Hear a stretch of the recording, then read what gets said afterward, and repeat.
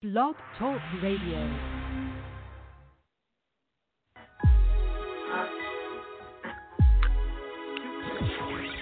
It's Film Festival Radio, the show where superstars and future stars happily coexist together. And now, here's your host, Janice Malone. Film Festival Radio. Your superstars and future stars together on the same show. It's groovy movies, music to rhyme. Okay, we are back here on Film Festival Radio Show with me, Janice Malone. Thank you for tuning in, as always. And let's get to our first set of guests here. We have two guests that will be calling us in just a few seconds here. They are two of the cast members of a new show on NBC. It will be premiering on Tuesday, September 1, 10 p.m. Eastern Time. It's called TRANSPLANT. And basically, it's the storyline of a doctor from Syria. And so he and his sister, his young sister, are in Toronto, Canada, and they are trying to make a new life for themselves amidst getting used to cultural differences, and you're in a new country. This is different. So that's roughly what it's about. Lots of good stuff, though. I would say if you are a fan of Chicago, those Chicago shows, Chicago PD, Chicago Med, and Law and Order SVU, all of those types of shows that are on NBC, by the way, of course, you will love Transplant. Now, it's already airing in Canada, and it is a phenomenal hit in Canada. So hopefully, I'm sure here in America, when it makes its grand premiere Tuesday night, that fans will love it as well. So we are about to talk to two of the stars from the cast. Hamza Hawk, who is the lead character actor on the show, and Ayisha Issa. Both of them have prominent roles in the series, and so we're going to bring them on in about 5 seconds. So let's stay tuned and bring them up as soon as they call in. Hold on. Okay. All right, guys, you'll be speaking with Janice. All right, you can say hello. Hello, everyone. Hello, cast of, some of the cast, at least, of Transplant. Hello. Hello. Hi. Okay. Well, we'll get right in here and just jump in with both hands and feet here. Feet, I should say, not feet. Transplant will be making its big premiere splash on Tuesday, September 1, 10 p.m. Eastern.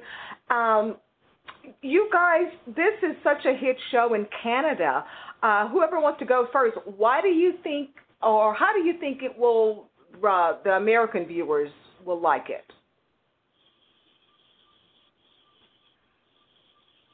Go, Ayisha. Hamza? Nope. Okay, I think, I believe that the global population as a whole is ready for a new take on a very popular genre, which is the medical show, the medical drama. And I think that we're as curious or more curious than we've ever been about each other. And I think that the refugee experience is one that we really know very little about. But it's fascinating and it's relatable in so many more ways than one might expect. And so I think that once people give that first episode a chance, the rest will fall into place. Yeah, that's what I think. Okay. And I want to note to everyone that Ayisha, her character is Dr. June Curtis, and we'll ask you more about her in a second here. But Hamza, is it Hamza? Hamza, like hummus and pizza put together. Okay, I got it right. I've been practicing. Okay, the show basically is a Syrian doctor and his sister making a new life for themselves in Toronto. That's my kind of sanitized version of it. But you tell everyone exactly what the show is all about, in your words. In certainly my words and not anybody else's who's informed me to say it this way. The show is it centers around Bashir Ahmed, who's like you said, a Syrian doctor who's battle tested, has seen all kinds of inexplicable horrors back in Syria, and has had to flee to Canada with his sister. And we open up on the show with him doing any job he can to sort of make ends meet. And then after a traumatic event at his workplace, he jumps into action and proves himself and gets the opportunity to contribute to a field that he's more than familiar with in Canada, and gets a second chance and a second crack at being a doctor. And the whole was about how he interacts with the people he works with, as well as the new country he's now trying to call home, and how they interact with each other. I think people are really going to resonate with that feeling of being displaced and trying to find your own. And so what's been the reaction in Canada, in Toronto to be more specific, from people who are from Syria who are living there now? What kind of feedback have you guys been receiving?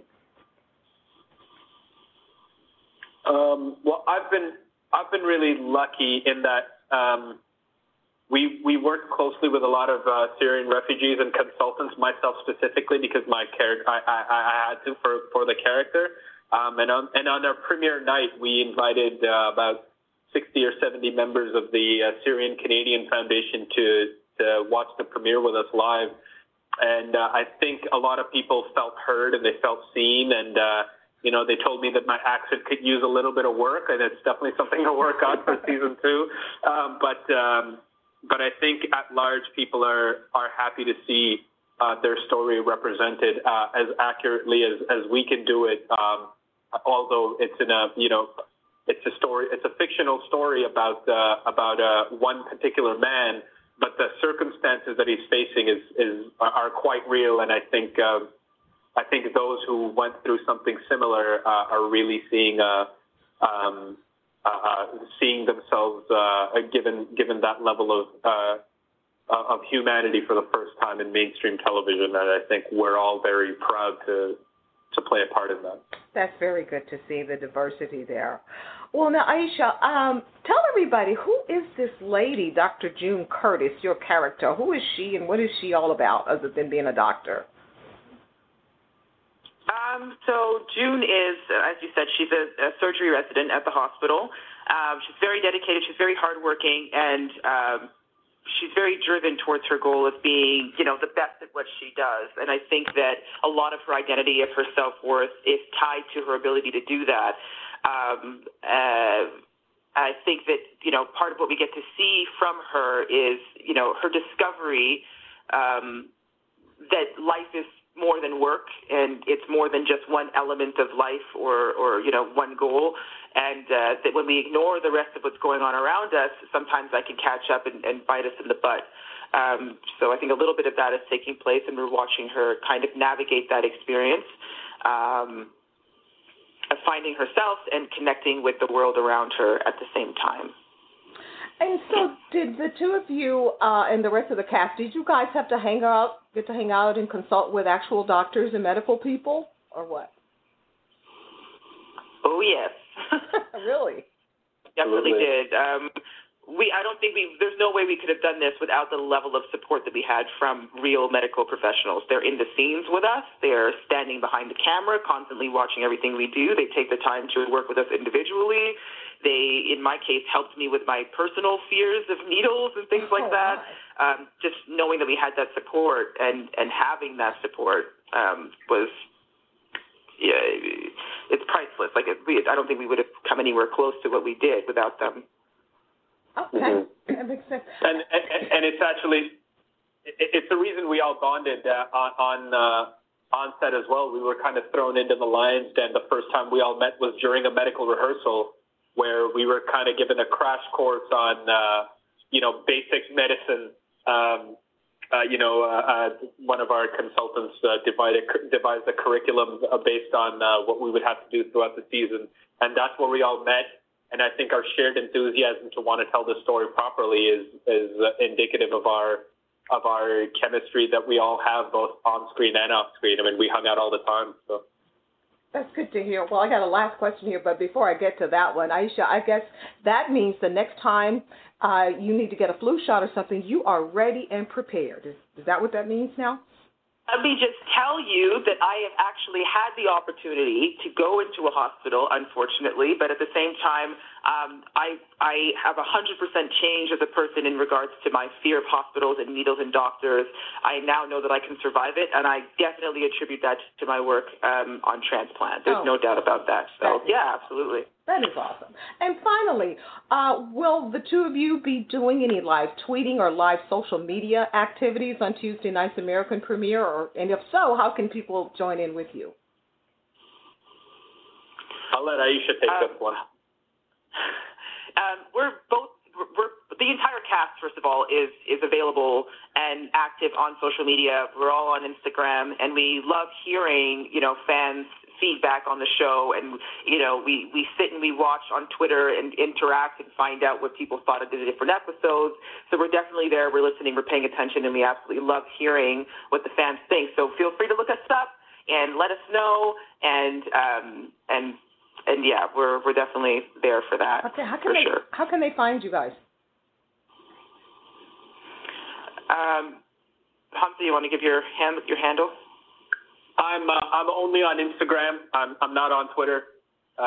You can check me out at Hamza ul Haq, no vowels, HMZLHQ. And yeah, look forward to seeing you guys there.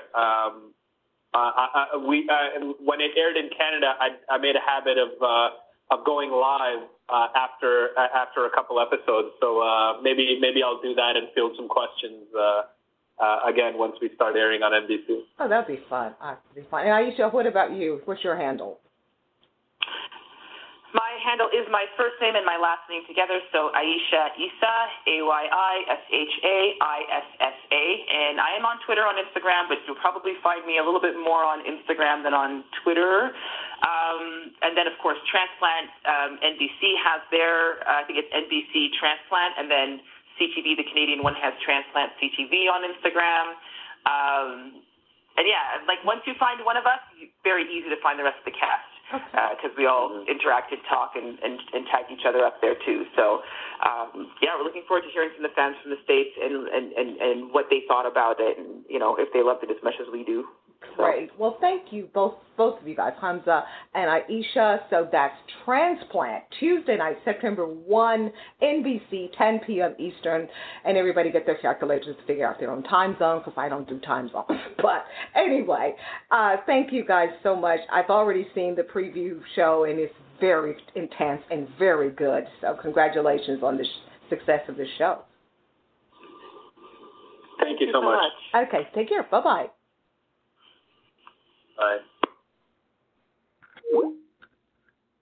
Film Festival Radio with Janice Malone will be right back after this. This is Drew and Jonathan Scott, the Property Brothers, and you are listening to Film Festival Radio with Janice Malone. Okay, we are back here on Film Festival Radio Show. Thank you guys for tuning in, as always, and we'd love to hear from you. Info at filmfestivalradio.com is how you can find us here. So let's bring the bus and the train and the plane to our next guest here. She is a household name when it comes to the world of successful novels and just being just a top-selling novelist. We're talking about Sandra Brown. I mean, gosh, she really just... Sandra Brown. What else can we say? She is the author of not one, not two, not 32, not 47. How about being the author of 71 New York Times best-selling novels? I am not kidding with you. And you know what's even cool? I'm sure there are fans out there who will probably have all 71 of her novels. And if you are that fortunate, oh my goodness, you need to step forward and say, hey, I have all 71. Maybe there is, and I just don't know about it. Is there a club or an organization or a fan club that for all of her fans who have all 71 of her novels? And if you don't, this might be a good time to run out and start collecting them. And make sure that you go and get her current book that just came out. It's titled Thick as Thieves. And in true Sandra Brown, oh my God, the true Sandra Brown style, it is a gripping novel of danger and vengeance, desire and greed and all the stuff that Americans love to read. But apparently it's not just Americans, because she has sold over 80 million copies of her books. They're all over the world in print as we speak. And several of her books, 34 of them, no, wrong. Her books have been translated into 34 languages. Several of her books have been made into television movies, and she has held all kinds of positions, high-ranking positions in the literary thriller world, and so deserving. So, I mean, what else can you say? As I said earlier, it's Sandra Brown, and so I am so honored to be able to chat with her about her latest book, Thick as Thieves. If you have 58 of her books, okay, go out and get this one. You'll have 59, and you can just keep adding, because she's got them. The books are out there. So anyway, let's bring Sandra Brown on board now to find out more about her latest novel, Thick as Thieves. All right, and Janice, you're connected with Sandra Brown. Well, good afternoon, Sandra. What is an honor for me to chat with you. Such an honor. Oh, well, thank you so much for having me. I appreciate it. Well, Sandra, here we are. My goodness, 71 New York Times bestsellers. And now, goodness, and Thick as Thieves. And fingers crossed that Thick as Thieves will change that. We'll bump it up by one. So obviously you still get excited. I can hear the enthusiasm every time you release a novel. Do you get butterflies in your stomach and such? Oh, yeah. About 8 weeks leading up to the publication date, I start getting really nervous and thinking, now, why did I think that was a good idea? Nobody's going to like that book.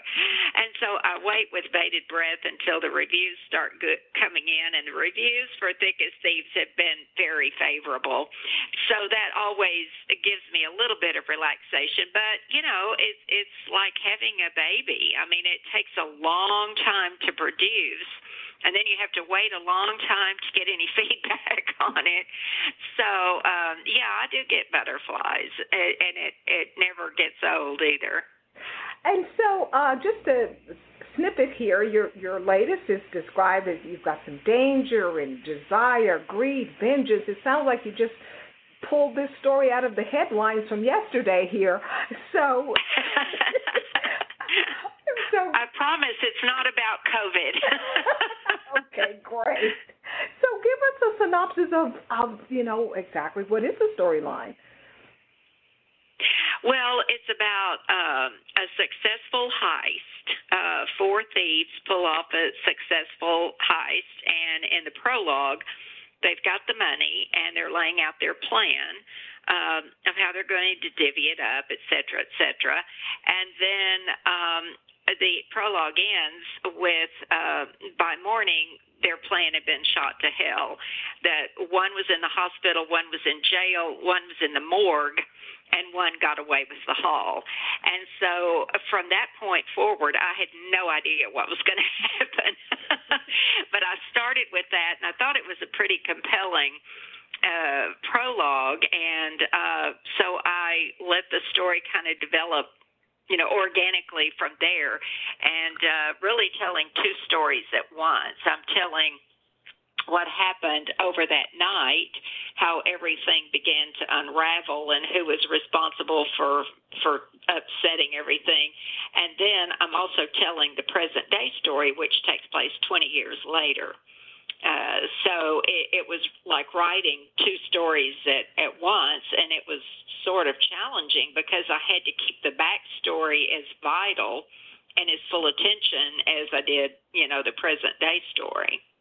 It sounds like a storyline, as we all know, so many of your books have been done into films, but this one sounds like this is a movie that Leonardo DiCaprio, Brad Pitt, and maybe George Clooney could all be together. Oh, I could go for that. I could really go for that. Well, any of them or a combination thereof. Yes, for sure. Well, has there already been early talk that it could become a film or what? Not yet. No, I haven't heard anything yet. We'll keep our fingers crossed. And so, you've had so much success as a novelist. What is your procedure when you're getting ready to start on a new book? Do you go away into a quiet, beautiful place, or what is your usual plan of how you go about this? Well, it takes an idea, starting with an idea, and really, Thick as Thieves started when I heard a character, didn't know who, say the opening line, which was talking about it as a surefire way to get caught. And I looked around my office. I was there alone, and I thought, who said that? And then I started, taking in the scene. So that was one of those rare occurrences, and I'm always grateful for them, where I just sort of enter a scene that's in progress. But then other times it will be, just something will come to me. I'll hear something on the news, although nothing in the news is worth writing about right now. But it'll be, I can't really say. And if I knew where the ideas actually came from, that's what I'd sell. I wouldn't have to write the books. But each book has been different. And then once I get the idea, I start playing with it, seeing where the plot's going to go, who the good guys are going to be, who the bad guys are going to be, why they're at cross purposes. But it's really when I get that secret, that big lie that only I know, that the reader does not know. And when I get that big lie, it's like, aha, now the idea becomes a story. Well, as we all know, your stories are known for these beautiful and intriguing plot twists and suspense and such. So, Thick as Thieves, I take it there is a plot twist or two or three or four, correct? Yeah.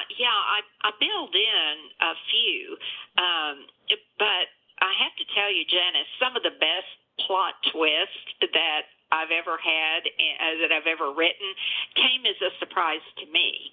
I would be rocking along, thinking that something was going to happen, and my characters, who are a whole lot smarter than I am, would do something would happen, and it would be, oh my gosh, I didn't see that coming.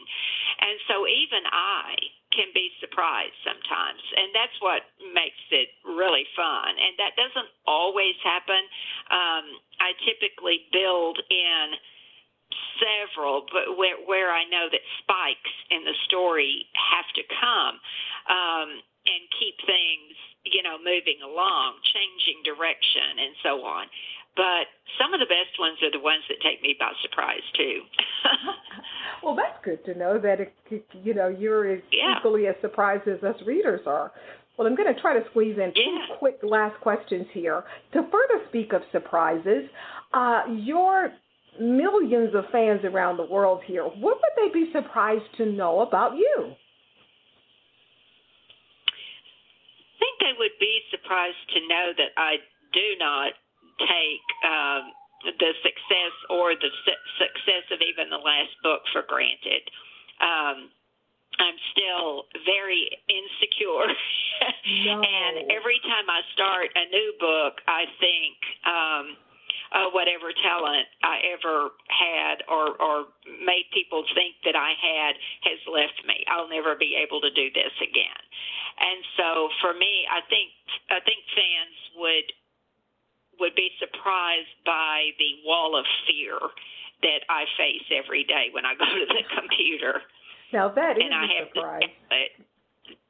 Yeah. That's a total surprise. My goodness. 71 New York Times bestsellers.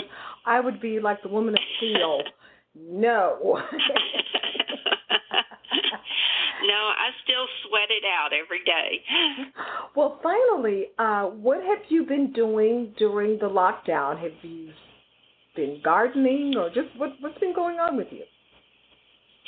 Well, I've been doing an exceptional amount of reading because as much as a writer, I'm a reader, avid reader still. And I have been really catching up on a lot of reading because when I'm trying to finish a book and make my deadline and everything, reading is my relaxation, and I just don't have that much time for it until I finish a book, and then I'm like, voracious. So I've been doing a lot of reading, and I've already started working on an idea for next year's book and doing research on that. So I have managed to fill my days, but I've been very careful, been homebound as much as possible, wear my mask everywhere, and like everybody else, just trying to stay healthy. Well, we are so happy to have your latest Thick as Thieves, and we'll just sit back to see if it's going to be Brad Pitt or DiCaprio or just who was going to star in the lead, because I know it's going to be somebody. If you have any contacts, let me know. Would absolutely love to. Well, I'm enjoying the book because I love these types of stories, so thank you so much, Sandra, for yet another great Janice. book. Okay, and we'll see you hopefully at the movies.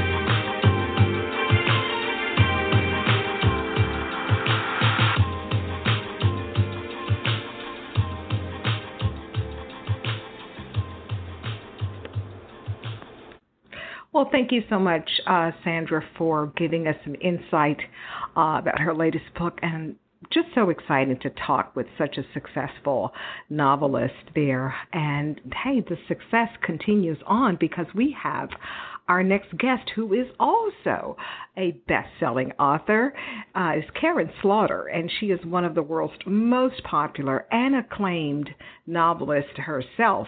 She is the author of the best-selling Will Trent series of thriller books, and this month marks her 20th novel, and her latest book is titled The Silent Wife, and it is out, just came out earlier this month. Parade magazine has already proclaimed The Silent Wife to be the best summer book for 2020. So, I mean, we know how prestigious it is to get an honor or anything in Parade magazine. So, yeah, but Miss Karin has been published in 120 countries, has more than 35 million copies of books sold around the world. Some of her titles include Pretty Girls, The Good Daughter, Pieces of Her, The Last Widow.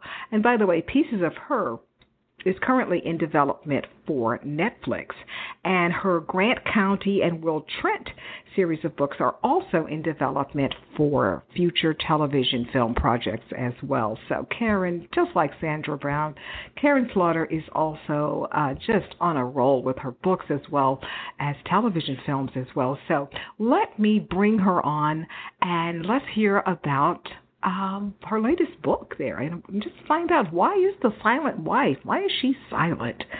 Well, we're going to find out with Karin right now, so let's bring her on board. Janice, you're on with Karin. Well, good afternoon, Miss Karin. How are you this afternoon? I'm good, thank you. You're in Las Vegas? I am in Las Vegas. It's bright and sunny here, of course. Oh, yeah, nice. I'm in Atlanta. Okay, well, I'm sure it's almost sunny, or kind of, in Atlanta? Yeah, it is, yes. Well, I'd just like to start off by saying congratulations on yet another, it looks like a hit book here, The Silent Wife, best summer book for 2020 according to the mighty Parade magazine. And but I mean, you're so accustomed to having success with your books. Do you still get excited when you see these types of accolades, or what? Absolutely. It's so flattering, for one, because everybody grew up reading Parade magazine and still reads it. But, I loved this book. It was a real labor of love for me, and I had such a fun time writing the story and seeing it out there and seeing people excited about it. It's so rewarding. And that never changes. Every book, there's always the opportunity for someone to be displeased or not like a story. And I've been really lucky with this one. So I'm super happy and excited just to be talking about it. And so how long have you worked on, did you work on The Silent Wives? Well, this is number 10 in my Will Trent series, but of course I write the books so you can read them out of order. You don't have to read all of the 9 books before this one. But it was a story I thought about maybe 10, 15 years ago, and that happens a lot of times when I come up with ideas. I have to let them percolate for a while, and I have to find the right emotional hook into the story because I'm writing about really tough topics. This one is about violence against women, and I want to always be able to put them in context and give them an emotional foundation so that the reader doesn't feel like I'm exploiting this or I'm certainly not writing for titillation. I'm writing so people understand that these bad things happen and there's some good in the world, too, that helps balance them out. Now, I understand that 2 of your very popular characters, Will Trent and Sarah Linton, are back for The Silent Wives. So can you give us a little hint about these 2 for this book? Well, Will is a detective with the Georgia Bureau of Investigation, and Sarah Linton is a doctor. She's a medical examiner. She is also his girlfriend. So the book opens with them both in their professional capacity at a prison investigating a brutal murder. And an inmate comes up to Will and says, hey, I'm innocent, which, there's not a lot of people who are in prison and say, I did it, I deserve to be here. But Will starts to look into the case, and he says, this guy may in fact not be guilty of these crimes, which means that someone got away with them 8 years ago, and someone is still committing them today, and I've got to find this fella. So the clock starts ticking for Will to locate the person who's committing these brutal crimes against women. Okay, sounds like, listeners, if you hear that out there, we're all stuck at home. Why not get into a good, thick, juicy novel or book here? So, yeah, makes sense to me. Absolutely. Well, now, here, just from looking and reading your books, you are, like me, you love research, obviously. So do you have like a detectives personally or cops that you work with when you're researching your books or what? Well, when I was growing up, my aunt was the chief of detectives in our small town next door to ours. So I saw through her eyes what it was like not just to be a cop, but to be a detective and to be a woman on the force. She had to deal with a lot of bad guys on the streets, but then she'd get back to the station house and come up with this wall of men who didn't want her there, let alone having her as a boss. And I learned a lot from watching her. But I also talk to a lot of police officers now just for research, and they're so great at giving me tips on cases and information that's insider information, and I love to turn around and share that with my readers. Well, it comes across quite well. It just leaves us hanging on our seats here on the edge of some of these stories and some of these books. Well, I was just wondering, here you are, you're a nice, pretty, smart, elegant Southern belle. How did you get into the gory world of writing about crime dramas? Well, first, thank you for all of that. I think a lot of women are interested in this. We've been reading crime novels for years that are written by men, so it seems like a natural thing for women to write about it. But one of my really things that I take with me as I write every book is my grandmother. She was a victim of domestic violence at the hands of my grandfather, who was an awful alcoholic, and we would tease her when I was a very little girl about being clumsy because she always had bruises and cuts and breaks. And as I got older, I realized that she was being brutalized by my grandfather, and still we never talked about it. And I know that being quiet only helped my grandfather. It did not help her. So I vowed when I started writing about violence against women that I would talk about it, that I would be honest and frank, but I would also try to put it so that it was grounded in characters who really care about people, my police officers, my medical examiner, and they care about the community and they want to do something about it. And that, to me, is paying tribute to my grandmother, but also to the millions of women who have suffered from violence. I can only imagine that over the years, what type of emails and comments that you've received from women who have been in domestic violence situations, and what kind, any particular letters or two that really stand out from fans, readers? Well, I think the one that sticks out for me most is I had a woman write to me, and she said, I never had the words to explain what it was like and why I stayed so long and how I was so trapped. I just couldn't articulate to people because, everyone says, oh, I would never put up with that. Why doesn't she leave? And it's very easy to say that if you're not in that situation. And she said, your words gave me the language to explain to my children why I stayed so long and how this affected me in such a damaging way. And to me, that was the highest praise I could get, was a woman saying that I gave her the words to tell her own story. Oh, wow.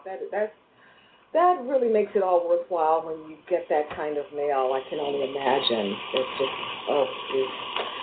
Well, let me ask you these two last questions here. Everybody saw you on the mini golf show, Holy Moly. What was that like for you? Well, it was crazy. This is an extreme mini golf show, which means that you can not just putt through a windmill, you can be hit in the head by a windmill. And I ended up being on a mechanical gopher that bucked me off and threw me 20 feet down a bouncy mountain. Then I had to get up and grab my putter and try to get a hole-in-one. It was crazy. And I think I just had a break with reality when I said, yes, I'll do this. And I'm glad I did it, but I'll never do anything that crazy again. Well, after being on the show, what did it do for your golf game? Not a lot, because unless I'm going to be riding on top of the cart, it didn't teach me any new skills. Oh, good. It was a lot of fun, though. I just loved it. I love the show. It's just so crazy. And finally, I understand that one of your novels, Pieces of Her, is going to be a Netflix 8-part series. Can you tell us anything about it? Is it too early or what? Well, they are hopefully going to start filming in September. They got shut down because of the pandemic.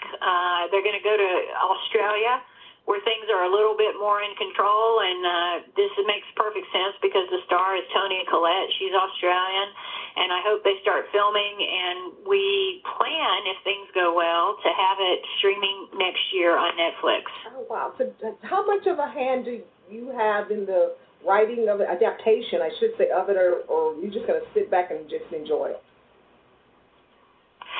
I get to do a little bit of both because they've been so generous, and the people, I've heard horror stories from writers about having their books adapted, but Netflix has been wonderful. The showrunner has shown me all the scripts. Of course, they've had to make changes. You can't just have a TV show where somebody's sitting in the car for 3 hours, but I agree with the changes. I'm just super excited. I can't wait to see what happens. Well, neither can us, the viewers out here. We get to enjoy your books, and now we get to see it on Netflix next year, hopefully. But for now, we're going to deal with The Silent Wife, best summer book for 2020, according to Parade Magazine. So, Karin, thank you so much for the chat and giving us some insight on the making of The Silent Wife and what it was like being on one of my shows, Holy Moly. So thank you so much. My pleasure. Thank you. Okay, then. Bye-bye. Bye.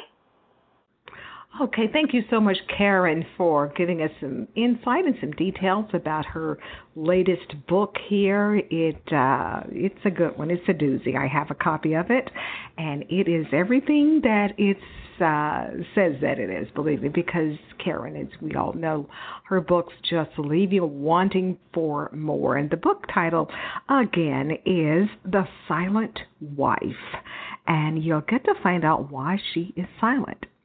So I also want to thank our guest, Sandra Brown, another New York Times bestselling author. Her new book is THICK as Thieves. So rest of the summer, over into the fall season, we're still locked in, unfortunately. So why not get these books from both of these very talented ladies and just to, pass the time away. This would be a lot of fun. I still love reading books. I love holding them in my hand. It's okay, audiobooks are cool and all of that, but it's something about holding the actual book in my hand that I'm just old school about. Well, okay, that's going to do it for this edition of Film Festival Radio Show. I want to thank all of our guests, Sandra Brown, Karin Slaughter, the actors from NBC's new show, TRANSPLANT. Remember, airs on Tuesday night, this coming Tuesday night, 10 p.m. Eastern Time, and you can figure it out in your time zone. So that's all of our guests for this edition of the show, and we'll see you next show. Hey, make sure you tune in to the next edition of Film Festival Radio because we will have some brand new auditions to find out who's looking for actors, actresses, or just being a part of a reality show. We have a lot of reality show news. They're looking for new people nationwide. So make sure you tune in to us, okay? Well, we'll see you on the next edition of Film Festival Radio. Have a great rest of the day. Bye-bye.